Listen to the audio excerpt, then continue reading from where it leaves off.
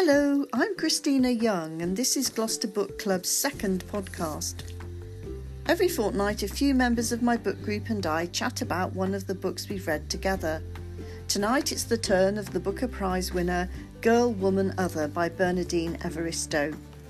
I hope you enjoy listening.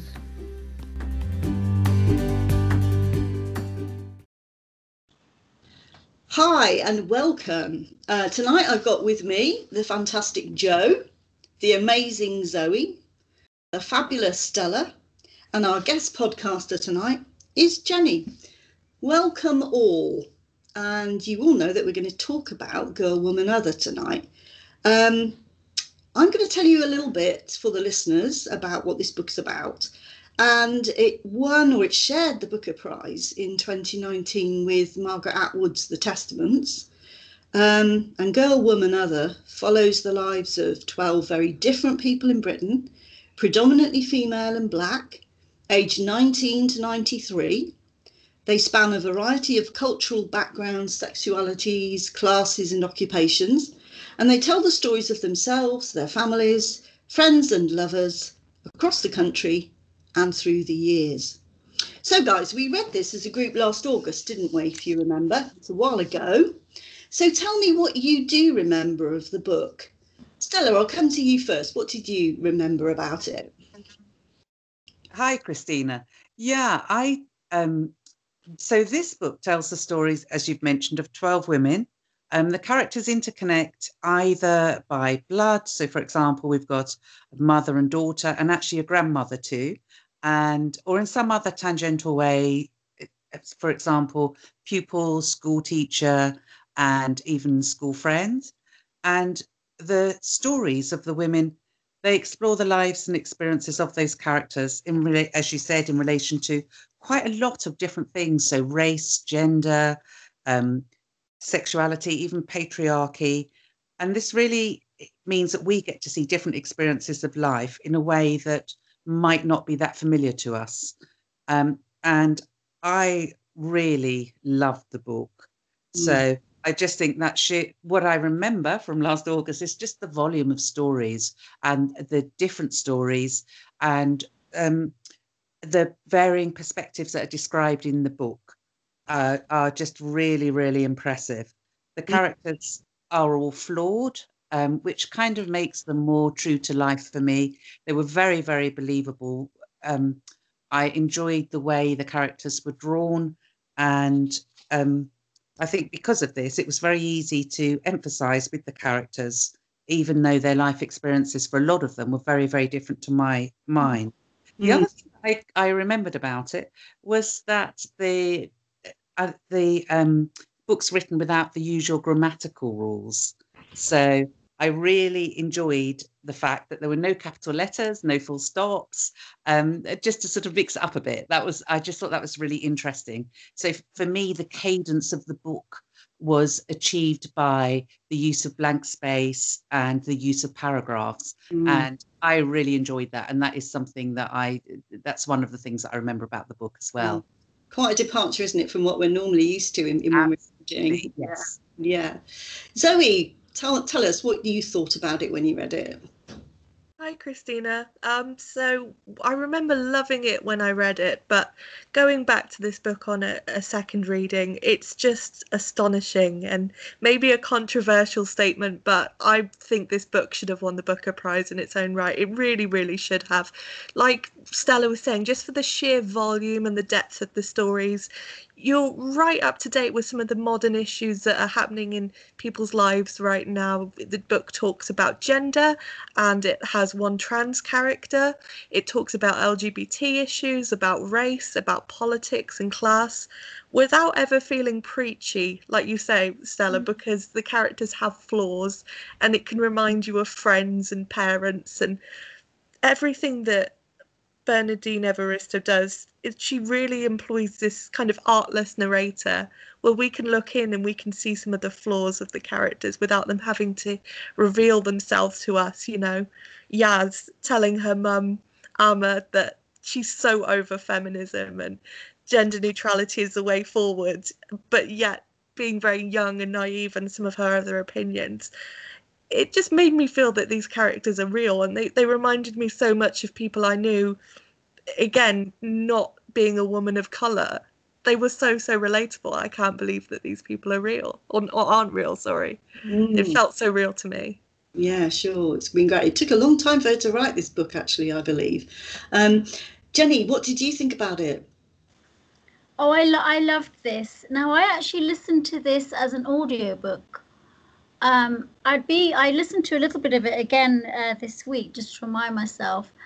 And I think that each character comes to life because she does the accents. So the lack of grammar, I wasn't really aware of, to be honest, because it read quite well. I mean, she performed it quite well as each character. But there were really heavy topics dealt with in this book, like Zoe said. But what I liked was the humour. There was so much humour in it that, like you say, you could almost see them maybe so believing who they were, but actually we could see another version of them. And I really liked that they have different perspectives on events. So, for instance, Carol and her mother, her Nigerian, I think she was, you could see Carol's sort of development from her own perspective, in her own head and her own secrets, from her mother's point of view, and then also from the teacher's point of view. And all that kind of interrelationship just unfolded. You just couldn't wait to find out, the different versions. No one was right, which I really liked. It was just and each character, she could sum somebody up in just one sentence, and straight away you knew them. Even though, like Stella said, these are some experiences are something I would never have had myself. I just felt really in it. So I love them. I'd be interested to read it again and in a book, actually, rather than listen to it. Yeah, yes. Interesting that you talk about listening to it by audio as well, Jenny, because actually, as you say, you wouldn't be aware of any kind of lack of punctuation if you're listening to it. So if that's something that bothers people, then maybe you want to listen to it as an audio. That might do that for you. Joe, tell us what you thought. Well, hi, Christina. I thought it was a real corker of a book, and it definitely deserved the Booker 2 years ago when it won. There are a couple of things I think I would clarify for listeners who are interested in giving it a try. Some of our listeners may wonder from the title, Girl, Woman, Other, whether it is a book essentially for women. And in my opinion, the answer is categorically no. Although Girl, Woman, Other is superficially about the lives of 12 different British black women and about womanhood, it's actually so much more than that. In the process of telling their individual stories, each woman shares how she has been othered in life, whether it's on account of class, race, sexuality, or some other dimension. So for me, it's the third part of the title, Other, the theme of otherness, that best describes the ground that Everesto covers. So it's categorically a book for everyone to read, and for people of all ages, from young adult up to the most aged. I also think for listeners who are starting the book, we touched on this, they may find the unusual writing style a little bit odd when they look at it first time. It's written in a very fluid, mixed prose and poetry, or fusion style, as Everesto calls it, almost stream of consciousness, although not quite. Minimal or non-use of punctuation, virtually no full stops or speech marks, using line breaks and short, sometimes one-word lines to create its own cadence and rhythm. At this point, I better say, fear ye not, don't panic. It's not difficult. It's incredibly easy to read. And as you heard already, it reads very well. The audio is a good idea if you find the reading difficult. It's especially effective in dramatic places by slowing you right down to say one word a line. And it makes you deliberately go slowly and consider the seriousness of what's being talked about. I won't spoil it by saying what event, but there is an event where it's one word a line. And you know you're there. Now, moving on, it's not a spoiler to say that the women involved are connected in different ways, and working out their connections is a very engaging aspect of reading this book. It's not particularly complicated, but if anybody wants help, Bernardine Evaristo has done a spider diagram showing all the connections, which you can find by Googling online if you want to. The best thing about the theme of connections is that it makes you question things like where we all come from, how we're connected, even provocative questions like how black is black, and what are my own ethnic origins. There's so much in there. Yeah. It's definitely worth a go. My conclusion will be it's incredibly thought-provoking and mind-broadening, and I would definitely recommend it to anybody. Well, thanks, Joe, and thanks for your reassurance about reading the book, given that it hasn't got any punctuation. How difficult was it for you to keep track of how the characters are connected to one another? Because we do have 12, don't we, women in this book. Did you find that difficult, guys? I quite liked, on second reading especially, not remembering the names of all the characters particularly, but elements of their stories. How you could be reading something in section 2 and then suddenly realise, oh, this person knows Amma because they mention her play, The Last Amazon of the Dahomey. And you think, that's the person they were talking about earlier. And you see someone in a completely new perspective, as you would do in life if you had a mutual acquaintance. I quite like that, actually. Anybody else? Did you struggle with it a bit? Because I remember I did a little bit, because there were so many people, I had to keep going back. And actually, Joe's already mentioned that Bernadine has drawn a diagram which you can find on the internet, which helped a lot, actually. I did get a little bit lost. I think I had a pause. I think I kind of either stopped listening for a week or something, and then I was a little bit lost, I must admit. And also the problem with an audiobook is I may occasionally drop off or get distracted. So I think it was the relationship with the grandmother and her interconnections. I got slightly lost at one point, but it didn't matter because it was all resolved in the end. Yeah. With can I say one happy ending? There was a very happy ending for one character, I would say. You can say there's a happy ending, but don't tell us. Maybe for all of them, really. All of them, I just was so pleased for them when something good happened. I felt quite proud of them as well. When each character kind of overcame some difficulties. Did the lack of, because there isn't really a linear plot in this book, is there? Did the lack of that affect your reading? Did it interfere with your enjoyment of the novel? No, not really. I think it was the issues that the novel gives rise to that make you think quite hard about things, like I said, things like race and are we all from the same background? Lots of very interesting points like that came out, and the keeping up with all the characters, I found it was like it was a challenge basically to spot the connections and try and piece the story together. Not difficult at all, not in the slightest.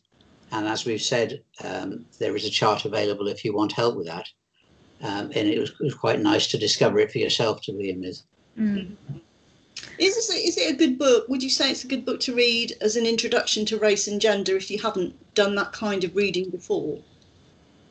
I would say that it would be worth maybe having a look particularly at the first 2 chapters. So Amma is a polyamorous black lesbian, so she lives a very liberal life in London, and then her daughter Yaz actually studies gender studies and English at uni, but one of her friends, Courtney, brings to her attention a passage from Roxane Gay, a well-known contemporary feminist, and she mentions that really Courtney is from a working class white background, whereas some of the group, can I swear? Yeah. They form a friendship group at uni called the Unfuckwithables, which I remember at the time, Christina, we were thinking of renaming the book club for a little bit. But Courtney points out who, through race and through class and through her reading of Roxane Gay, that actually it shouldn't be a competition of who is the most marginalised person, but it's really good to have an awareness of how these different things intersect in our lives. So I would say this book's definitely a great start, but equally Roxane Gay and an understanding of her work may help this reading too. Yeah, sure. Yeah, I totally agree with that. So winning the Booker certainly brought Bernardine Evaristo to my attention. I hadn't known about her before. And to discover such talent and that she's been writing for so long, she's written 8 books before she won the Booker Prize. So she's been out there, and yet I haven't known about her. No. It made me realise how difficult it can be for Black women to be widely recognised in the world of books. And probably only in the last 10 years, really, if that. This is a mainstream book, really. And yet it deals with things that I feel may not have been mainstream not too long ago. Even though they're very current issues, I think they're things people would avoid. I mean, it's hard hitting. There's some very unpleasant things in it as well. It's, and I think it does open your eyes. And I think I recall, Christina, when we did this, you said an elder male, let's say in our book group, really enjoyed the transgender character. And if you haven't come across that in your lifetime, I think it's quite nice to get to know someone and just like them for who they are. You know what? Rather than on first. I don't know. I'm going to say something negative, I suppose, but rather than go by stereotypes. Yeah, exactly. Getting to know somebody for who they are, rather than, where they're from or what they are, what class they are. I think that very person wanted to take them to the pub, didn't they? Yeah, exactly. Yeah. And have a chat with them over a drink in a pub. So I think it is a great book. I think, like Joe, you said, for anyone to read of any age, because you'll come across situations that you've never been in and never thought of before. Sure. So to sum up, would you recommend this book? I'm hoping you're all going to say yes. Yeah. Definitely. Yeah. You're all nodding. Don't nod. Absolutely. Absolutely, I would. Yeah. Yeah, good. Yeah, you'd absolutely recommend it.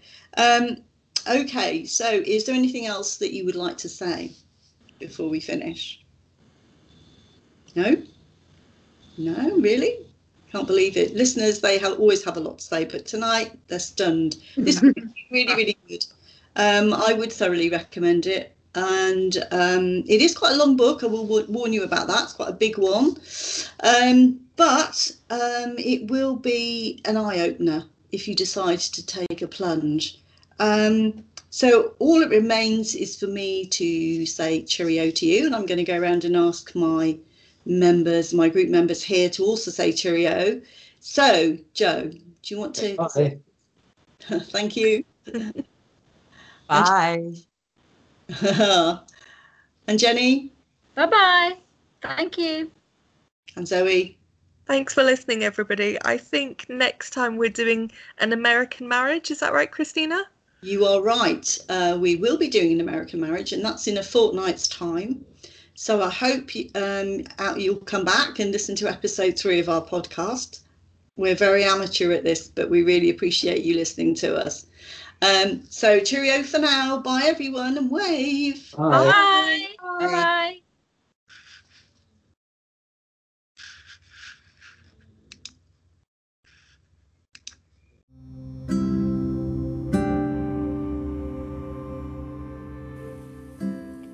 Gloucester Book Club began in 2013. We're in southwest England and we now have more than 60 members.